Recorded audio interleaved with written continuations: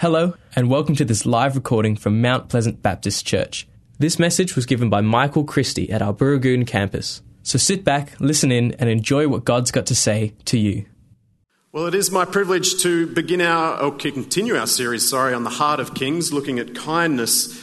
And it's a bit of an interesting one for me because as I looked into it a bit more, I just got this sense that kindness is a bit of a hot topic for our world today. One of the reasons for that is that there's been a whole bunch of research and studies done recently in medicine, in psychology, where they've started to unpack what are the benefits of regularly doing kindness. So these fields traditionally looked at what goes wrong in people's lives. Why does sickness come up? Why do bad things happen to us? Where does disease come from? But they shift their attention a little bit now to the positive things that keep us regularly healthy, both physically and mentally. And they've taken a closer look at kindness, and that's been one of the things they've found to help. So the research is starting to show that, and it'll appear on the screen shortly, that kindness is the most important predictor of satisfaction and stability in a marriage. You know, they often say communication is the key, but kindness is also a factor.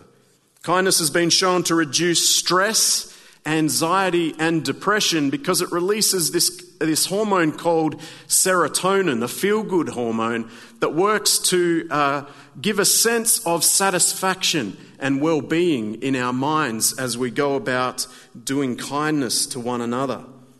It also has been shown to reduce the risk of heart disease, to make your heart healthy, because another hormone gets released called oxytocin, which lowers the blood pressure.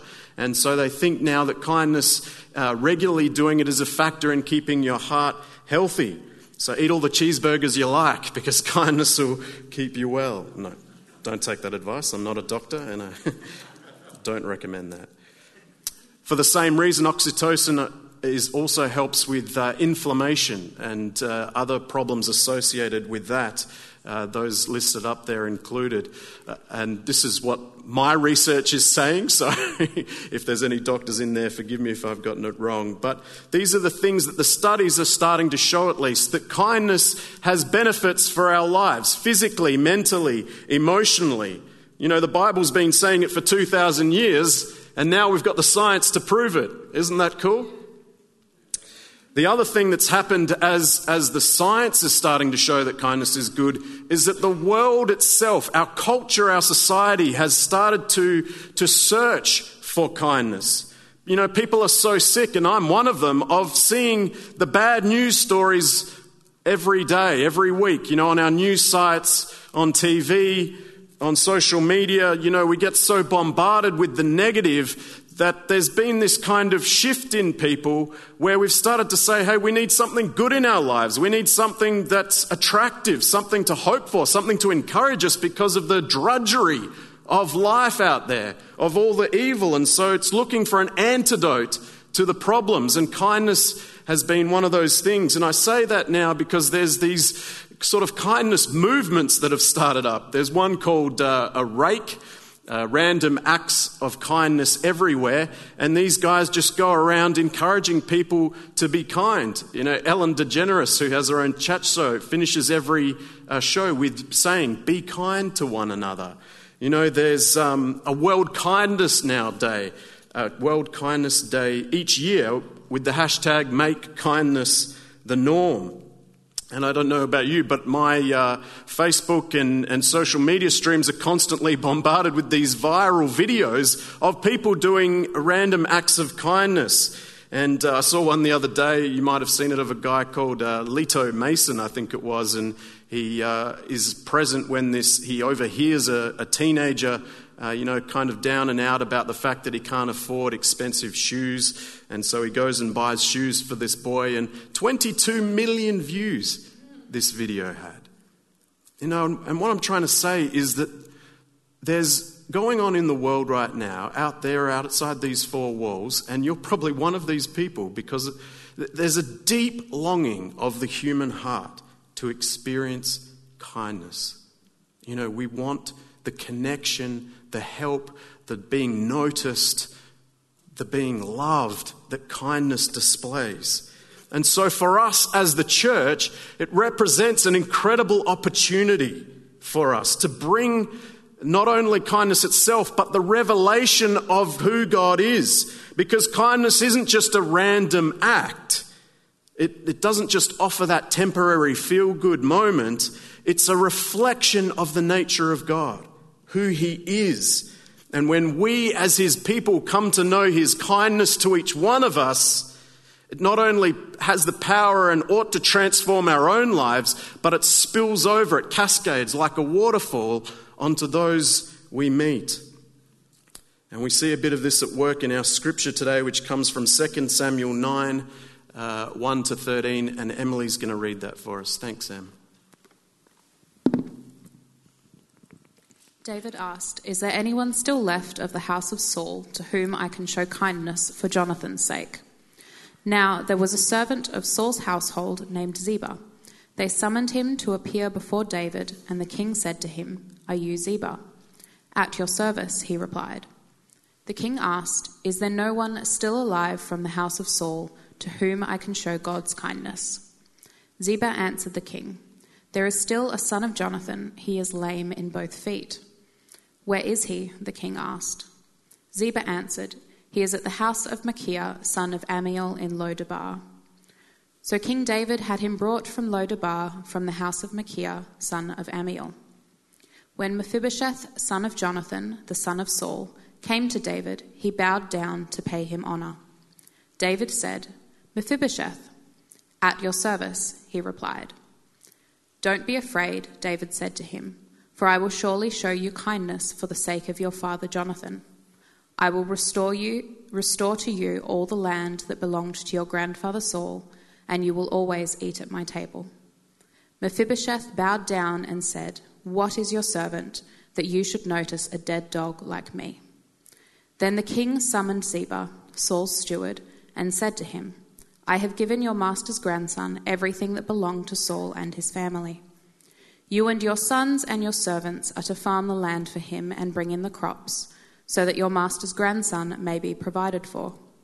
And Mephibosheth, grandson of your master, will always eat at my table." Now Ziba had 15 sons and 20 servants. Then Ziba said to the king, "Your servant will do whatever my lord the king commands his servant to do." So Mephibosheth ate at David's table like one of the king's sons. Mephibosheth had a young son named Micah, and all the members of Ziba's household were servants of Mephibosheth. And Mephibosheth lived in Jerusalem because he always ate at the king's table. He was lame in both feet. Great, thanks, Sam.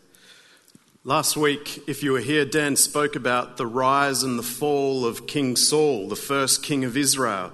And we saw that when Saul followed the wrong voice, when he disobeyed God, everything for the nation and for himself began to unravel, and God had to go and find someone else to lead his people rightly. And so 1 Samuel tells us that the Lord started looking for a man after his own heart to become the leader of his people, to do as the Lord desired, and David ends up being this man. As we move into 2 Samuel, in the first 8 chapters leading up to our passage, it unfolds the story of David actually becoming established as the king of Israel by God. And it really kicks off with the death of Saul and his son Jonathan during battle. And you see up there sort of how, just to help you connect the dots, because it gets a bit lost with all these names, particularly the long ones. But Saul had a son Jonathan, who was his pride and joy. Jonathan was also a close friend of David, but he passes away with Saul in battle. And Mephibosheth is Saul's grandson, and part of this story, and no doubt part of my battle in trying to pronounce it right as I go on. But, you know, what happens over those first 8 chapters is Saul's family that's left, the one up there, Ishbosheth, becomes king and then implodes basically. There's civil war, and over time David becomes king over the whole of Israel. He reunites the kingdom, Judah and Israel together, and for the moment there's peace and stable government for the first time in a long time. And one of the first things we see David do, one of the first two things he does, is that he brings the Ark of the Covenant, the presence of God, to Jerusalem, to the capital, where God can be worshipped freely by the nation. But then the second thing he does is show kindness to Mephibosheth. And so there's just a few things about this kindness that I want to unpack, because David's kindness reflects God's own kindness to us. And the first thing I just want to talk about is that kindness is really an active response to the kindness God shows David and each one of us. David says in verse 3 there, "Is there no one still alive from the house of Saul to whom I can show God's kindness?" Not his own kindness, not some concocted up thing, but God's own kindness. And the word show there in the Hebrew literally means to do, to make, to accomplish. Kindness, hesed, or I pronounce that terribly, means loving kindness, goodness, favor, mercy. So he's saying someone I can actually do kindness to, accomplish goodness to, display the love of God to. And you know, the first thing to note is that it's not just, kindness isn't just good intentions. It's not just positive thoughts towards someone. It has to be acted upon. Kindness is being carried out, being performed, actually being expressed in the life of another. And you know, this was a moment of clarity for my own life a little while back, because I realized that very often I move to, not very often, that's making myself sound better, but there are times when I am moved to reach out to someone, you know, send a text, make a call, go to someone, visit someone, or to see someone who looks like they're down and out, and you want to do something for them. You're moved with kindness or goodness towards them, but you get distracted and you get busy and it falls by the wayside. I don't know if you've ever had that experience. But when I noticed that in my own life, you know, I felt convicted, because it's no good to have just good intentions. That doesn't actually help anyone. It's not actually reflecting the heart of God to anyone. You know, there was, I think it was Saint Bernard once said, the road to hell is paved with good intentions. And you know, it may not be that extreme, but he's making the point that kindness is not just to be indwelt, it's to be expressed, it's to be lived out. And so if you struggle like me sometimes with getting caught up in the business of life, what I've started to do now is just when I have those moments, but I am busy, I just put it in my phone at a time when I know that I'll be available. I put it in my calendar as a notice for a time where I'll be free, and then I act on it at that time when it comes. And, you know, it's not spontaneous, so it doesn't necessarily feel but it's still making the point, isn't it? The point is that we do kindness, we show it, we make it come alive to people. Notice too in this story that David doesn't just wait for the need to fall into his lap. He goes out, he seeks, he asks the questions. You know, he calls people to his court. Where is Saul's family? He calls Ziba in as a former servant of the family. Ziba, isn't there anyone left? Can't I do something? He asks the questions. He seeks out the opportunity to be kind. You know, we can't just sit back ourselves and let the world float on by as it does. We're called to find those in need, to serve them, to be kind to them, show them love. And you know, part of the reason David takes that step to go out, to make that effort, to seek the opportunities, is because it wasn't just, kindness isn't just forcing yourself to do something nice. Better go and do this. No, it's that heart that responds to the knowledge that God has treated you the same way, that God has shown you his kindness, and as that permeates your life and becomes your conviction, you want to do the same. You know, David had seen God save his life numerous times. He'd seen God provide his every need. He'd literally taken David from the sheep pastures to the throne. David knew deeply the kindness that God had shown him, and out of that knowledge, out of that reception of God's own heart, he passes it on to Mephibosheth. The second aspect of kindness here is that it's given and extended even to the lowly, to those who might even be shameful or considered undeserving by the world's standards. You know, Mephibosheth was down and out. He was the worst of the worst from a societal perspective. He was lame, crippled, not by his own fault, but had suffered accident, which in the ancient world was a sign that something had gone wrong. You'd done something wrong. You were inherently evil. His name even meant from the mouth of shame, one who scatters shame. This is Mephibosheth. He'd lost his parents. He was poor, hidden away. He was broken, afraid, and ashamed. And not only that, if that wasn't bad enough, relationally to David, he was an enemy, because David now had the place on the throne that Mephibosheth himself would have otherwise had. He was an enemy in the world's eyes of David.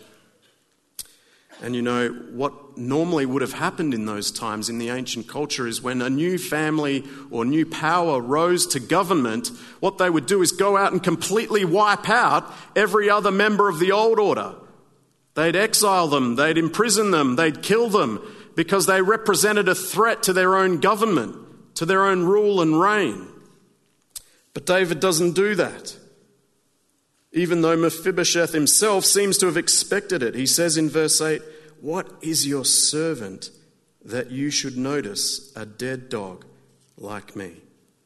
It's the statement of a broken man and of a man who has no hope, has nothing left, knows he's at the mercy of this king who would otherwise kill him. He knows his deep, deep need. And I wonder, in your life, do you know your own need? Do you know that before God you are as destitute as Mephibosheth was before David? Have you known your need of a Saviour, of mercy, of grace? And instead of killing him, David picks him up basically by his boots, because he knew that he could never ever have deserved from God what God had given him. And he passes on the same measure of kindness to this potential enemy.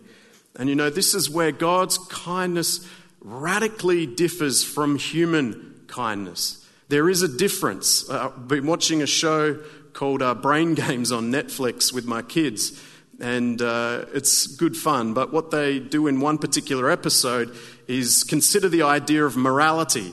And they do this experiment starting with a female actress. And the female actress is well dressed. She looks normal. She's presentable. And they have her walk along in a busy area and then suddenly stumble and fall onto the ground. And what they're trying to test is whether people that see this happen will come to her aid. And if they will, how long it'll take. And pretty much every single time, within 10 seconds, people came and helped her up, asked if she was okay, and showed the kindness to this stranger. They then do the same lady, same experiment, but this time she's dressed terribly. She's got shabby hair, she's unkempt, and they have her kind of wobble around and then stumble. And this time no one, in the same place, different people this time because the time had elapsed, but no one came to help this woman. They did the same thing with an older gentleman, again reasonably well dressed, looking the part, walking along, stumbles, lies on the ground, and again people come and help him. Then they do the same experiment, but this time he's got a beer bottle in his hand as he lies on the ground.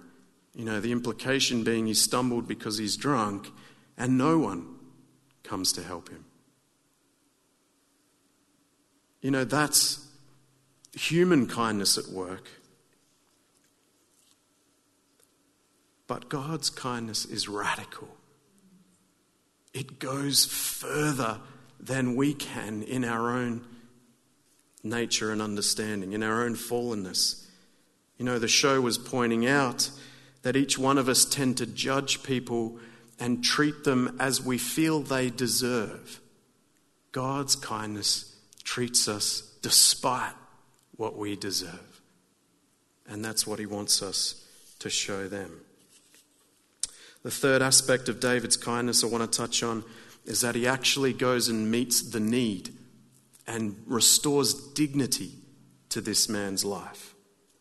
You know, Mephibosheth, he had no money. You know, he couldn't work because he was lame. So he had to live with a friend. You know, I imagine he was sleeping on his friend's couch, so to speak, this Machir in Lo-debar. But David comes and his kindness meets the specific need that he has at that moment. He gives him all the property that Saul and his family used to have, which David didn't have to do. He had the right to do whatever he wanted with that land. And he gives it back to Mephibosheth, and he says to Ziba and Ziba's whole family, 15 children, 20 servants, you will now take care of this for him. You will earn a living for him. You will represent him, manage it for him. You will serve him. It meets his need, but he goes further than that. He allows Mephibosheth to eat at his table, the king's table, like one of his own sons. It says in verse 11. And for that culture, eating at the king's table was a sign of deep honor, of dignity. It showed everyone that you had a close relationship with the king. You were important to him. You mattered. You were worthy. And we need to know the same thing happens for God and us in the heavenlies.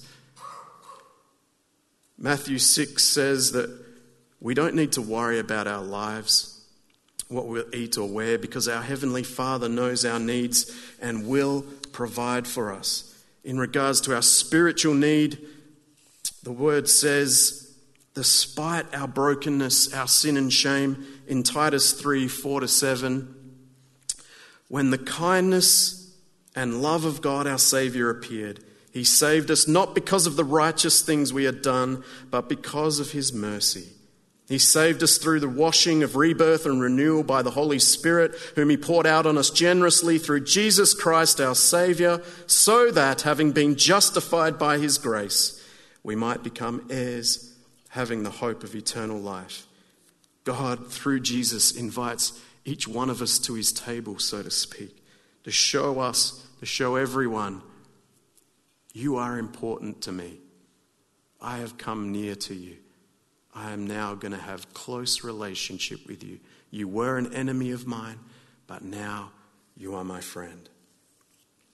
The final thing I just want to touch on in David's kindness is that he does it without any promise or really expectation of compensation or any reward. He doesn't ask for anything in return, no allegiances, no loyalties, no percentage of the profits. He doesn't even ask for a thank you. And you know, there's down at Kubi, we often help out a local charity called Kubi Cares, and they distribute food to those in need in the local community. And I was talking to the man who runs it one day early into our relationship, and he just expressed, and he wasn't saying this specifically about us or me, but what he said was, you know, the people out in this community have just come to expect that when the church gives, there's strings attached. You know, this guy is delivering the food, and that's all he does. He just shows these people in desperate need who can't feed their own kids because of their own brokenness. And to be honest, a lot of them don't deserve it in a real sense. You know, they're on drugs or just other brokenness that causes them to not be able to provide for themselves or their families. But he says, if we don't do it, then what happens to them? You know, but the church, when they give with strings attached.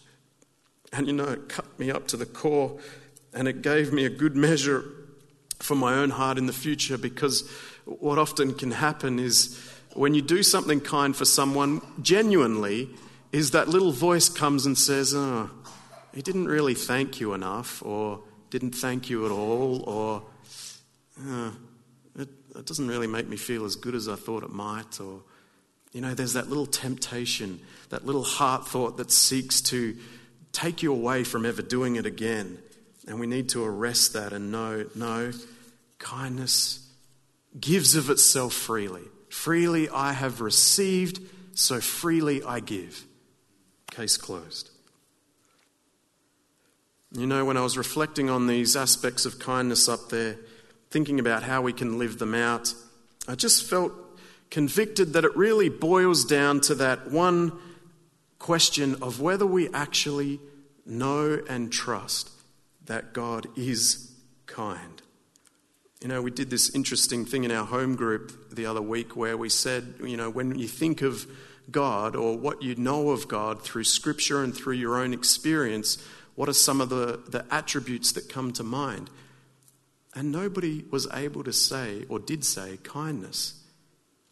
You know, do you believe that God is kind to you? Not just abstractly, in your own life day to day. Is God kind to you?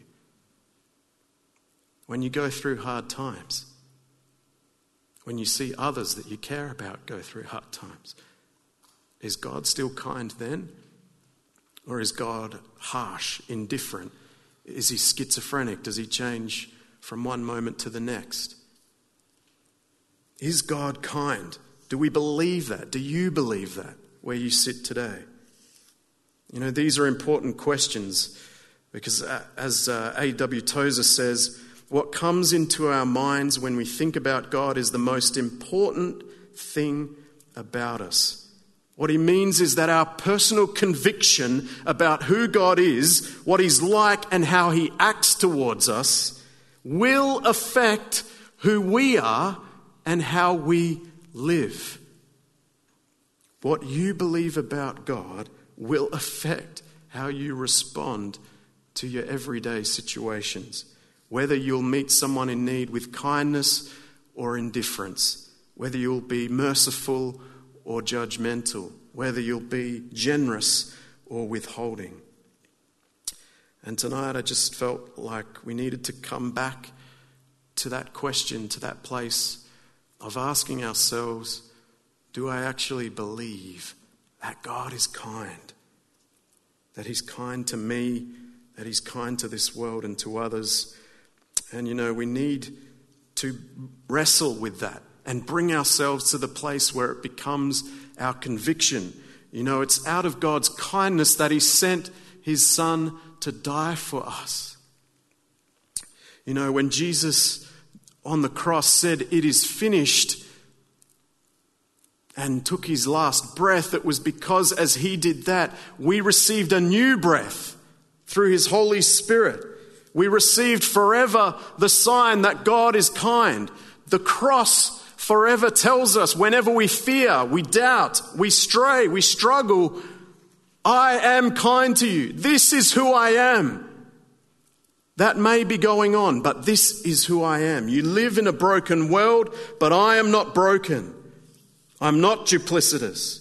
I am kind, says the Lord. You know, Hosea 2:19 has this beautiful passage that I recommend you read anytime you can. I forgot to put it up tonight, but Hosea 2:19, it says, I will betroth you.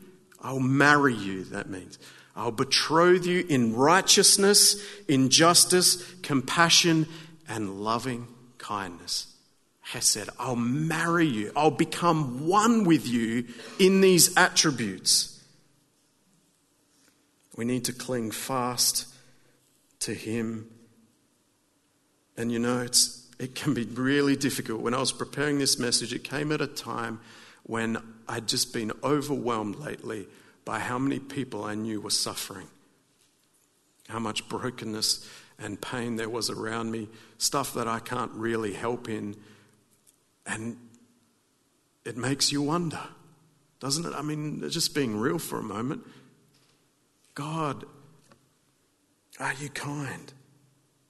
And it was almost as I reflected on that he started to point out all the little things in the other places in people's lives where I knew with conviction he and only he could have intervened.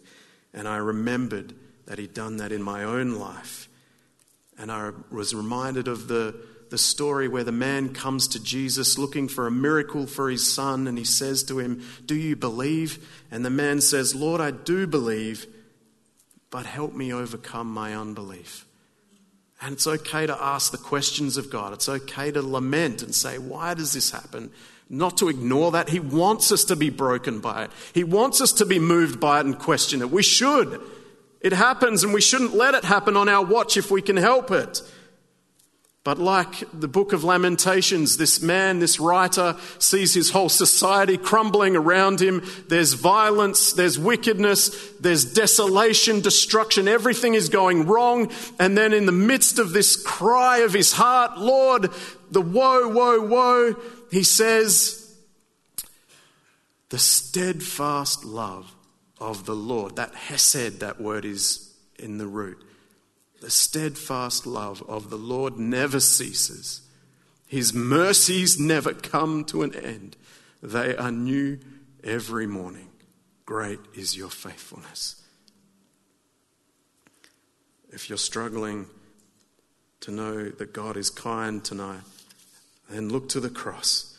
It's our constant reminder that God has sent his Son to say forever, I am kind to you. And he's given us his Spirit, his presence, his heart each day to say the same. I want to close tonight with a story from Tony Campolo's repertoire. Tony's a well-known minister, and he tells this challenging story. He says that there was a time when he was sent to Honolulu for a speaking engagement. And because of the time difference, he woke up early one morning around 3 a.m, very hungry, and so he leaves the hotel and looks for a place where he can get a meal. And the only thing open at that time was a seedy cafe around the corner. So he heads in and takes up one of the stools at the counter, orders his coffee and his meal. And as he's sitting there, a whole group of prostitutes walk in, and they take up the stools around him. And as they begin talking to one another, he hears one of the girls called Agnes begin to say loudly and sadly that it was her birthday tomorrow, and she'd never had a birthday party. She was turning 39. Her friend said to her, well, what do you want me to do about it? Throw you a party? Give you a cake? What do you expect? Agnes responded that she wasn't asking for anything. She was just saying. Tony overheard their conversation and thought, wouldn't it be a great idea to surprise Agnes with a birthday party? So he approached the cafe owner, Harry, and learned that these girls came in every morning around the same time, 3:30 a.m, and Harry agreed that Tony could host the party at this cafe, and so he went away and made the necessary arrangements. And well, word gets out somehow, and this place gets packed. All these prostitutes and other people who are awake at 3:15 in the morning, and Harry's there with his wife and Tony, and they wait for Agnes, and she walks into the cafe filled with streamers and balloons. Harry's holding a birthday cake, and everyone screams out, "Happy birthday!" Agnes is just completely overwhelmed. Tears start pouring down her face as the crowd sings, "Happy birthday to you." When Harry calls for her to cut the cake, she pauses. She says she's never had a birthday cake and wonders if she can take it home to show her mother.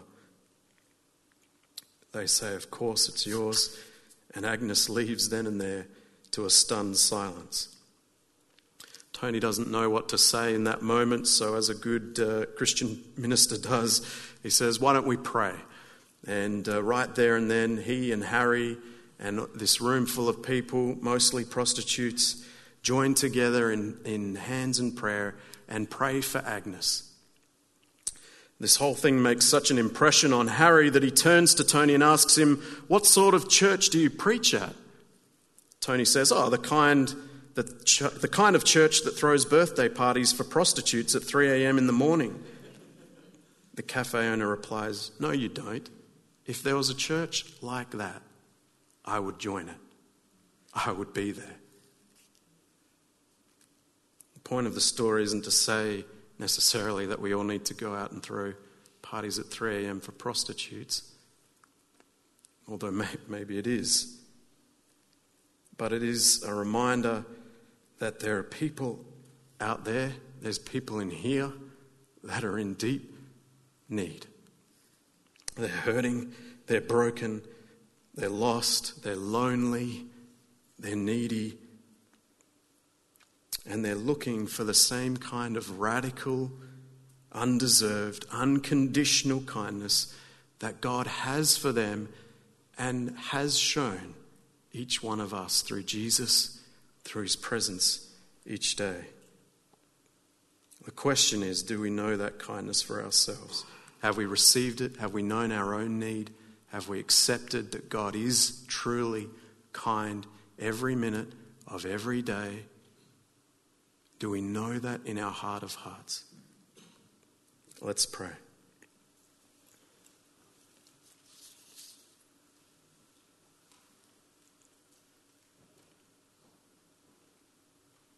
In a moment, we're going to take communion together. And as we eat and drink together, we really are acknowledging and celebrating the ultimate kindness of God, that he sent his one and only Son to meet our every need so that we could have life and life to the full. That we could know that there is a God, and this God loves. This God is good. This God is kind. Not just one day, but every day, forever. That Hosea passage says, I betroth you forever in righteousness, compassion, justice, and loving kindness. God is not fickle. Your circumstances might be, but he is not. In a moment of quietness and reflection, if tonight you're someone who feels like they've lost that sense of God's kindness, then just use this opportunity to express that to him honestly. He's not surprised by it. He knows your heart. He knows his own heart towards you. Like the man coming to Jesus, just say, Lord, I'm struggling with this. I believe you are kind. Would you overcome my unbelief? If you're here tonight and you've never known or trusted the kindness of God but would like to, then it just starts by inviting Jesus into your heart, asking himself to make himself known to you, to taking you by the hand and leading you each day for the rest of your life. And I know, because he's done it for me with every conviction, that he will do it for you. Lord, as we participate in remembrance of the life you've poured out for us on the cross, would you breathe afresh in our hearts? Would you breathe afresh the reality of your everlasting kindness to us? Would you come and invade our hearts and minds with the reality of your kindness?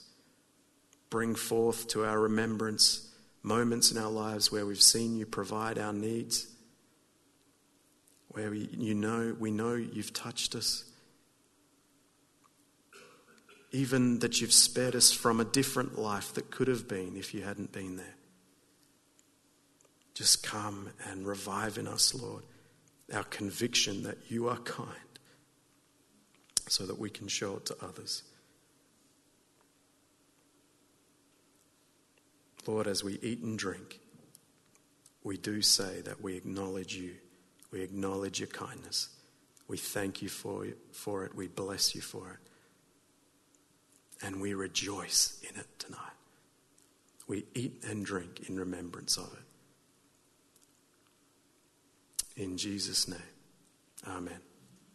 We hope you enjoyed this message from Mount Pleasant Baptist Church. If you'd like to talk to someone about what you've heard today, then you can contact the team at Mount Pleasant Baptist Church by calling the office during office hours on 9329 1777. Thanks for joining us. We look forward to your company again soon. God bless.